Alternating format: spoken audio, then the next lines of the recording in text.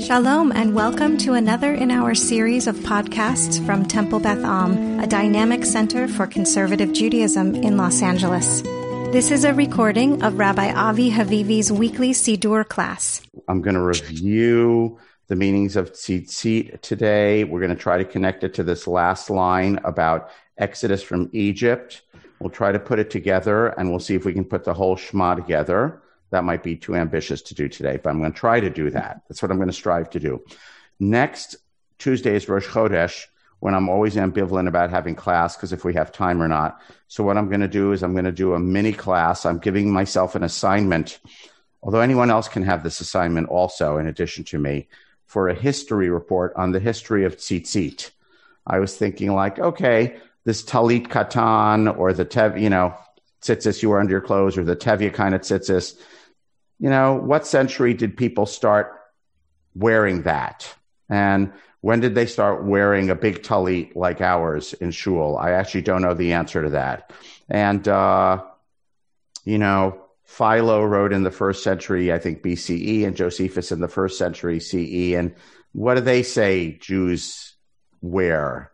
I seem to remember various frescoes, I guess, from ancient synagogues. Well, I seem to remember a picture of Ezra reading from the Torah, but he's not wearing anything like a talit. But I got to go check and look at that again. So it'd be interesting to know.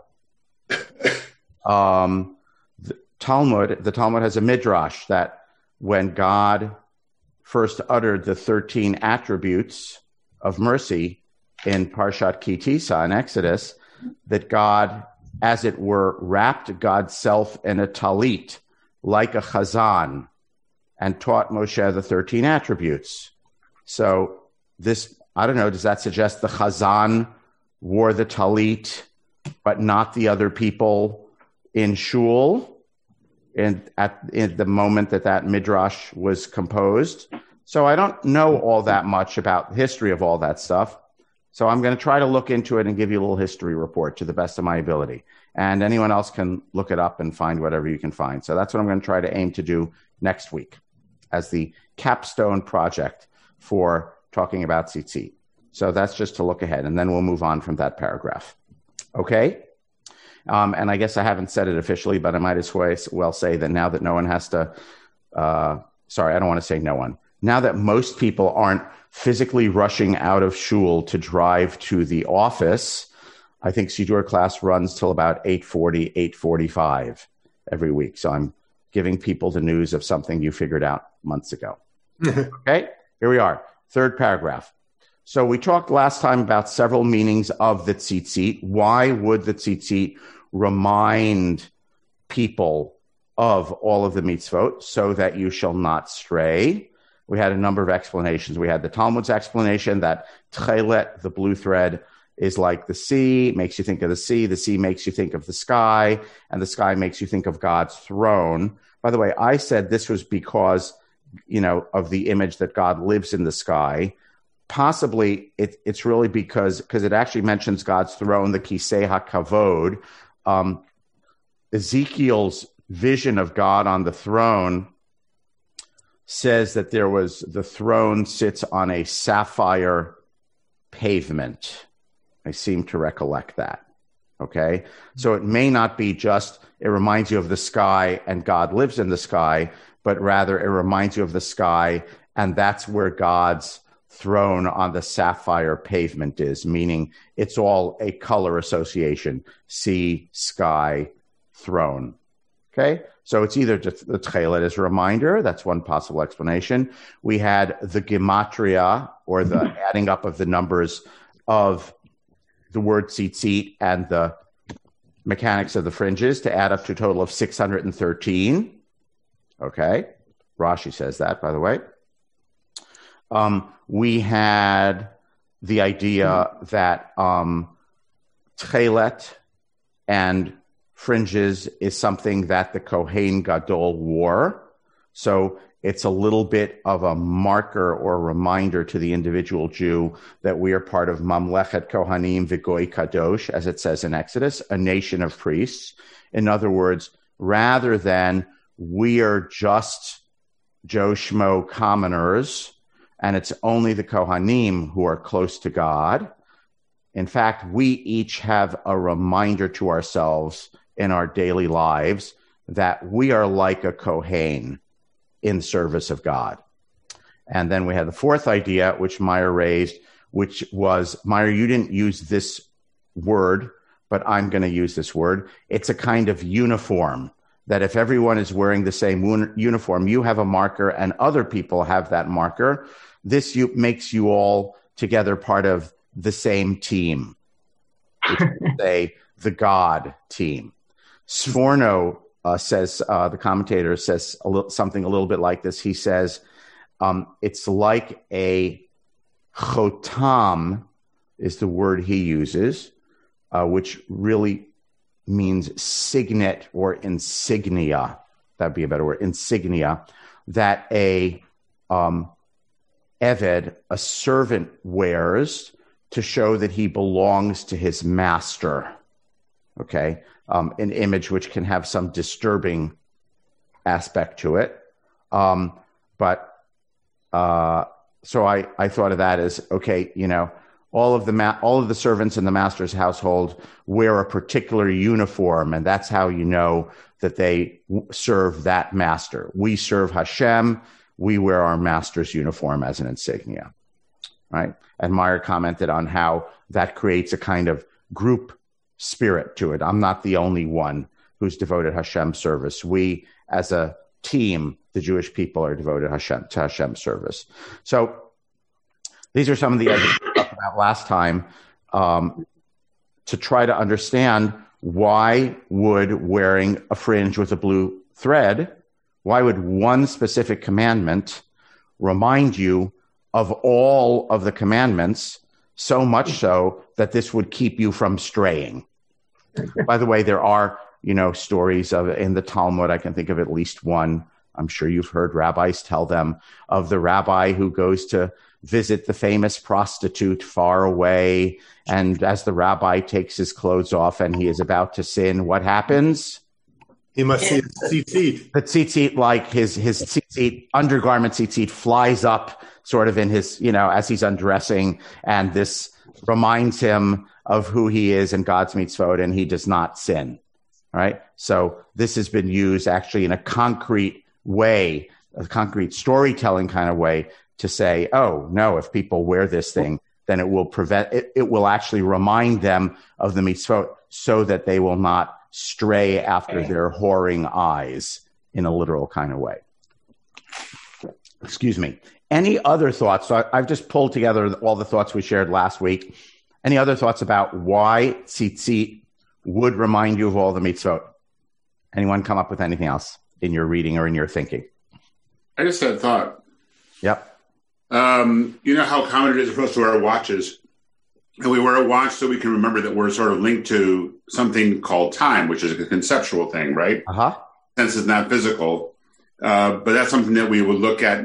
So I think there's something to that, in the sense that there's something that we use in our clothing or in our dress that's a reminder for something else. It's a physical marker, right? Because otherwise, how else would you have a constant reminder of something? I take issue with Mayer's assertion that time is not physical. But okay, I got it. The physics class meets at a different time. Okay, thank you. The Einstein class is later today. Okay, any other thoughts about why tzitzit? We're not getting yet to why is this paragraph here at all. We'll get to that, okay? But any other thoughts about why tzitzit is a reminder of everything? It's a very interesting idea, right? I just like to point out, I off the top of my head, I can't, we have other things in Deuteronomy, like read the Torah to all the people so that once every 7 years, so that they will remember their commitment. Or the king needs to keep a copy of the Torah with him so that he remembers to follow in God's paths. But other than that, I can't really think of other mitzvot in the Torah where it says you need to do this one thing because it reminds you of everything. So that's pretty interesting idea. Okay. That's why I've sort of dwelled on this. Like, why would one thing remind you of everything, right? Why this one thing? It makes sense if in fact the Torah posits that and we understand that, then it might make sense why this paragraph is the third paragraph of the Shema, because it's then about how you remember to keep all of the mitzvot. We'll come back to that point when we talk about the sequence in the Shema. Okay. So then we have the sign-off line. I am Hashem, your God, who took you out of the land of Egypt to be your deity. I am Hashem, your God. Why do you think, again, let's just stick with the pshat in the Torah, all right? Forget about why it's part of Shema. But why do you think that sentence is there? How does that flow in any way from where this thing, this fringe with a blue thread, so that you will remember all the mitzvot? Why does it then say, why do you think the Torah then says, I'm the Lord your God who took you out of the land of Egypt to be your deity? It goes back to Sinai. Okay, but I'm just saying why? How does that connect to what we, in the sentences that we read before? I'm saying, interpret for me what the text's flow of ideas is. Terry, you want to think about it, or you want to take another crack? Think about it. Okay, Michael? Well, I thought that it was again to establish God's bona fides so that there would be a reason for doing what was said in the prior sentences. Right. It's the authority of who's commanding it, is what you're suggesting. Yes. Yeah. Which is interesting then, because I would just say, oh, well, then why don't you have that for every single commandment of the 613 commandments in the Torah? Right. So I'm not disputing you. I'm just saying, okay, but why this one? Why in this paragraph? We don't, it doesn't say, let the mother bird go before you take the eggs because I'm the Lord your God who took you out of the land of Egypt. Right. Bernie, unmute. It seems to me that this is such a focal point in our history where we were taken from slavery to freedom. Yes. And so any other commandment that we have, remember that's the authority. Remember what I did for you. So this is what I want you to do. Remember me. Remember this moment. Yes, I agree. But I'm asking. So why does that particularly get hooked to this mitzvah? Given that, because if that were the reasoning, then it would say this 613 times in the Torah after each commandment, and it doesn't. By the way, that in itself would be an interesting study because there are many mentions of the Exodus. I'm God who did the Exodus. Be a very interesting study to look at throughout the whole Torah. When is that said? What passages is that linked to? We don't have time to do that today. Larry? So I'm just asking, but why this one? Larry? Unmute. Yeah, I'm also... Then Jeff, then Mike. Yep. I'm also going to disappoint you by not answering the question but I just want to point out, we're responding to two, and I think there should be three separate questions. And the one is, you're asking, why is it connected to Tzitzit? I can't help it. I can't help you. Others are answering, why it's connected to taking us out from Egypt. And I want to point out, it's focusing on Ani, and it has the name. We don't like to think about the Tetragrammaton as a name. Yeah. Lord. And it's saying this particular name of God as opposed to any other name of God. Okay. By that. Okay. You're throwing in another question. Okay. Fine. That's fine. Happy to do that. Jeff, you had a thought? Unmute. We can't hear you. You look unmuted, but we can't hear you. Your microphone is not on. We cannot hear you. I'm going to let you work on it. Jeff, say something. No, we can't hear you. Sorry. Ilana. Yeah, I'm not sure I can express this coherently, but so the reference at the end is to God who freed us, right? Yeah. So God without whom we would not have been freed. Yeah. And we're supposed to remember this, and it's immediately after the discussion of not being, seduced or led astray to the, let's just say, service of some other alien, illegitimate pagan deities. Pagan deity, pagan right. Canaanite deities in context. In here's Bible. Here's what I could do, and here's what I did do for you. And no, I know what I wanted to say. So if God is saying that you should not be led astray, that suggests something about, wow, because I freed you, you actually have the freedom to wander off. Yes. There's a kind of irony in that. Right. If we were tethered to God, like, the parents who have the leash on the kid in Disneyland, then we wouldn't worry. Then you don't worry about the kid running off, right? You don't have to say, right? If your kid is tethered to you, you don't have to say, stop at the corner and don't cross the street. Okay. But because there is free will, because there is freedom, Bnei Israel might wander, because they do have eyes and a lev, they might wander off. Yeah. Okay. So this is the authority. I want you to be, which then relates back to, I think, not so much the idea of tzitzit, but tzitzit is a reminder of all the mitzvot. I think the link is all in, right? So if you're going to be like a nation of priests, or I want you to wear my uniform to show that you're in my service, right? Who is the I who's commanding that? What's the big picture? I am Hashem, who wants you to stay on the path because I'm the one who took you out of the land of Egypt. For what purpose?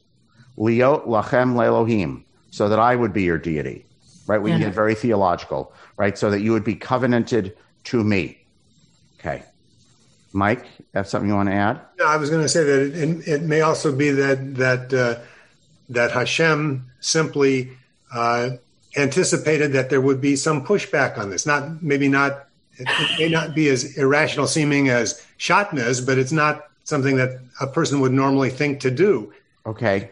It's not like a commandment that really restates something that you would expect people to adhere to anyway, like not to murder and not. So you're saying it actually is used as a reinforcer of the importance of tzitzit, a commandment that otherwise might be neglected because it doesn't seem to embody the whole big picture. Yes. I'm bending what you said a little. There are other mitzvot which seem to embody the whole big picture, like do the Passover lamb every year so that you remember that I took you out of Egypt. Okay, that makes a lot of sense to me, superficially. That's hard to argue with. But wear these tzitzit so that you will remember that I'm the God who took you out of the land of Egypt is a harder connection. So it kind of emphasizes the importance of keeping it. Okay, Terry, we're circling back to Terry, who's had more time to gather her thoughts. Excellent. Go ahead. So I just want, when I originally said Sinai, the dagesh for me, and I wasn't adequately able to express it. Thank you, Michael. You just helped me. Is that by putting that line at the end of this paragraph, it brings me back to Aseret Dibrot, the Ten Commandments, to Sinai. Yeah. And so even though you could say, oh, well, it's not there. Yeah. You're not obligated to wear tzitzit in Aseret Dibrot. By putting that line there, it's emphasizing, as Michael just said, that we have to really pay attention to this. This is very important. Yeah. Okay, good. Thank you. Meyer. A few thoughts. One is, I think it's interesting that it's following discussion of remembering all the laws that we say that I'm the one to go out of the land of Egypt. One could assume that once I'm being freed from Egypt, you can free of all burdens. But the truth is that freedom with no rules and no laws is chaos. Yes. So basically, this is instructing us that real freedom comes with a set of rules. Yeah. So which is called mitzvotai, all my commandments. Yep. Right. Mm-hmm. So there's an absolute connection between those two things in the sense that I took you out of land Egypt, but it wasn't to do nothing or not to have any commitments or to be completely, devoid of rules. But in fact, with a very set of rules, which and gives you different kinds of freedom. The other thing I wanted to mention is I want to go back to Larry's question and point, which I think is really interesting because it starts with Ani Hashem Elokechem, right? And then it goes into that, and then which of course connects us right to the Shema. Shema Yisrael Hashem Elokeinu. So in the sense that it is the same descriptor, again, of defining Hashem that way. Yes. And it links the back to the top. And then and then I'm going to introduce. Do you know what that's called? Meyer, do you know what Bible scholars call that in Latin? It's a inclusio. Okay. Inclusio means sort of the literary form, basically a literary form of parentheses. Got it. Mark the beginning and or just like in Spanish, the inverted question mark, right? There's something at the beginning and at the end which pulls it together. Now that's interesting because the inclusio isn't in the Torah, right? Because this is from the Midbar. It's from a different book of the Torah than the beginning of the Shema. The inclusio is the literary inclusio is created by whoever put the Shema together in sequence, okay? And the I am Hashem, your God, is then stands at the beginning and at the end, which pulls it all together. Okay, go ahead. I interrupted you. It's okay. I just want to say, I mentioned it exists twice. Yeah. Because one, you have it from the very beginning of the Shema to the very end. Yeah. But we also have it around Asher Hotzeti Etchem Eretz Yisrael. Yeah.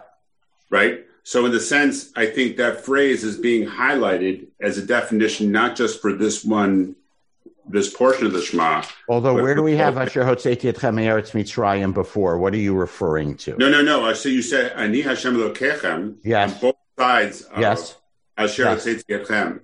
Yes. So, which to me seems to be highlighting that as as something that's meant to be a definitional almost of the whole Shema. Yes. Good.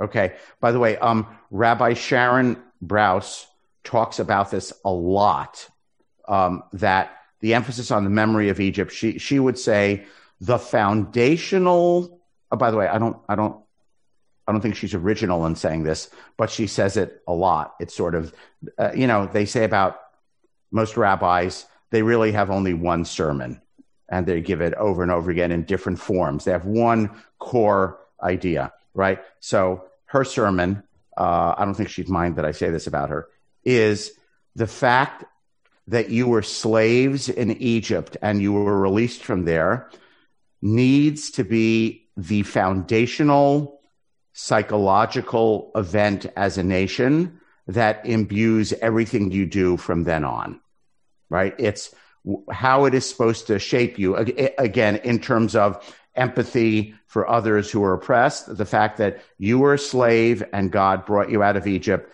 that more than Sinai or inheriting the land or anything else needs to be the core psychological, theological thing that shapes your mission as the Jewish people.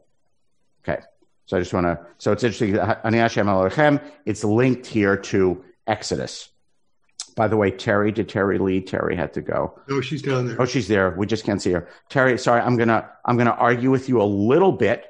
I just want to point out there is a choice that's been made here, which is it's not linked to Sinai or commandments. I mean, it says keep all the mitzvot, but it's linked to what experience is it linked to is Exodus in particular. Although you might say it links Sinai to Exodus because all the mitzvot is Sinai.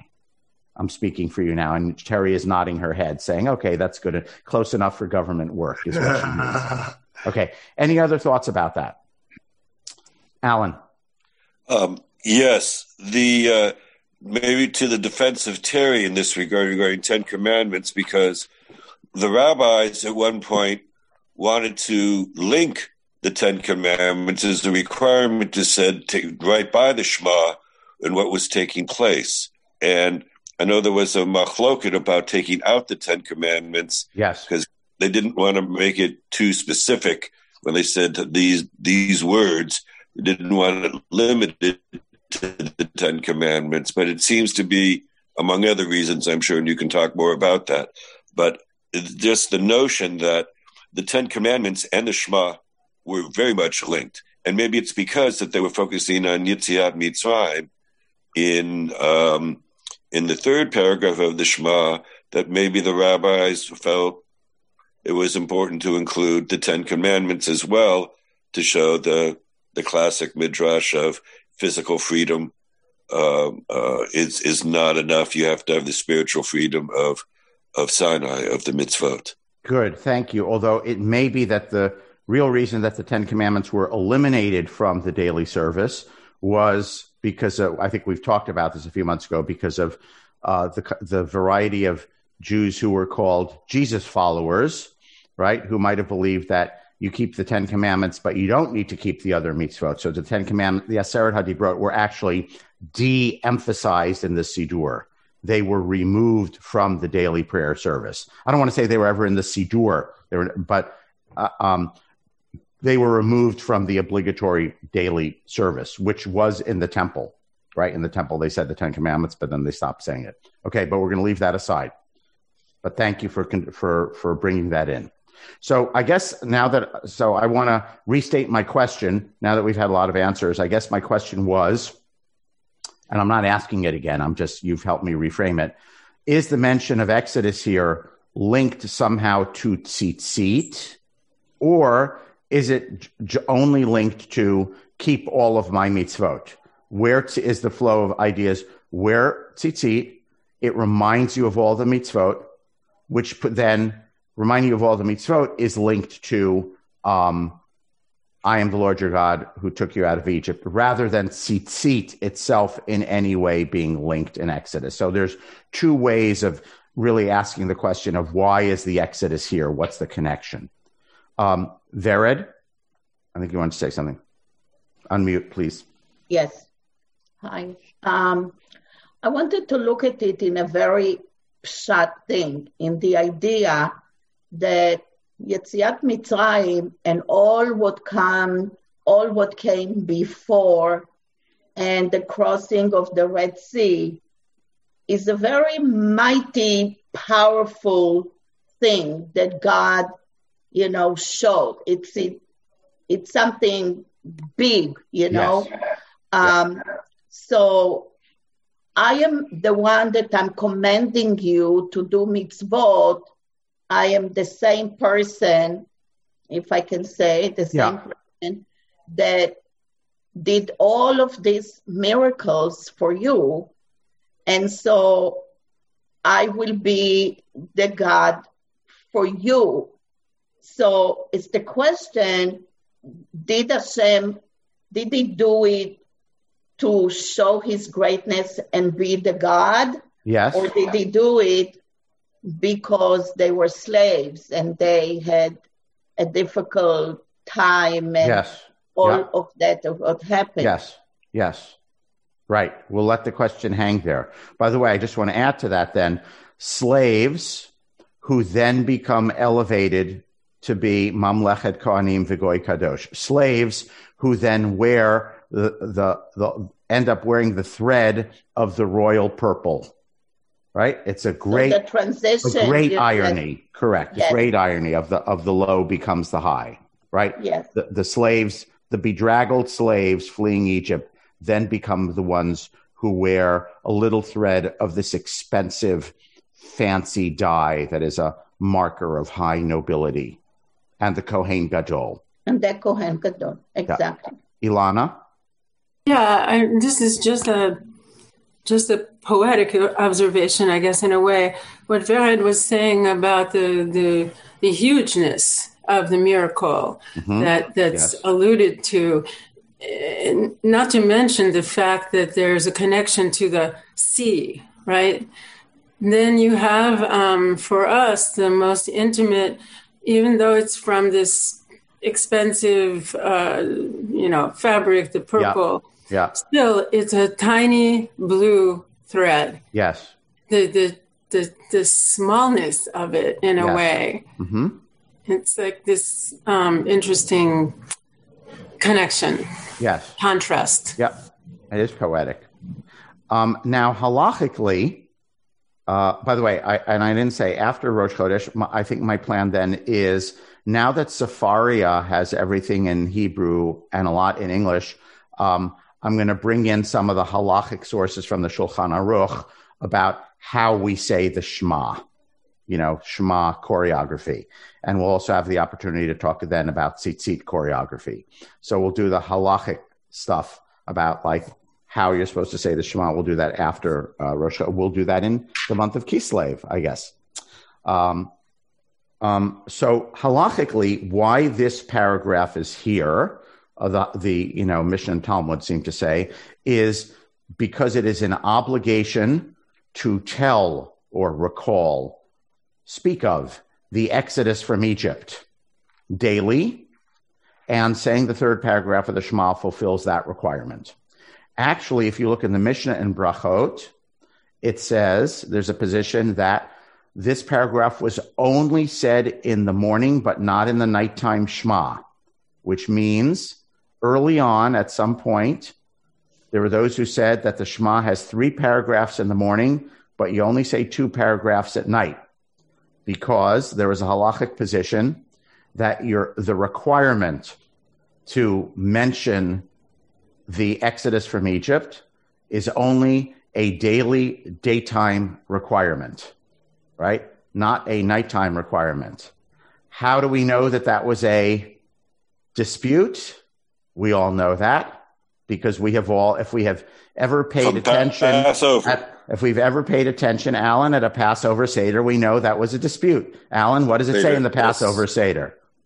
Well, this is Ben Zoma said, I never knew why we said the Shema. Well, other way around. You started wrong. Elazar ben Azariah said, I'm like 70 years old, and I never understood the halachic basis of why we have to say Yetziat Mitzrayim, why we have to talk about the Exodus at night, meaning it is our practice to say it at night, but I never understood the halachic reason. Alan, go on until who explained it to him? Yeah.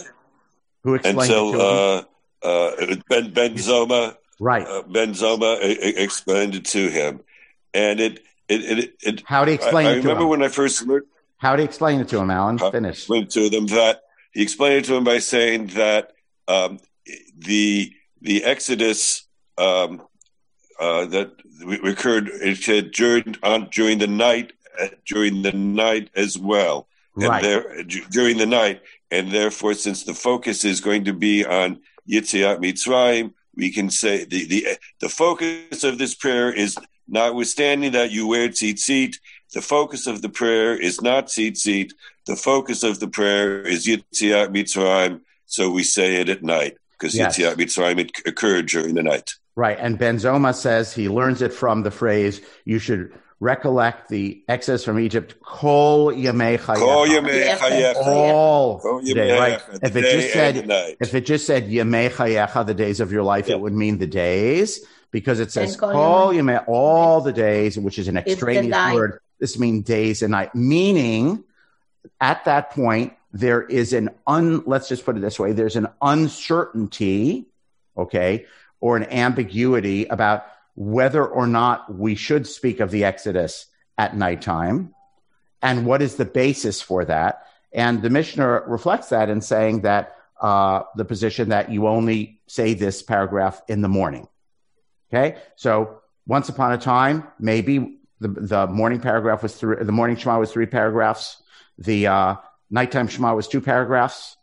Okay, and that changed because it came to be accepted that we we recollect the Exodus from Egypt morning and night every day. But halachically, just to scroll back to the beginning of what I said, the halachic reason, I'm not talking about the conceptual reason, okay, but the halachic reason that is given for why do we say this paragraph at all?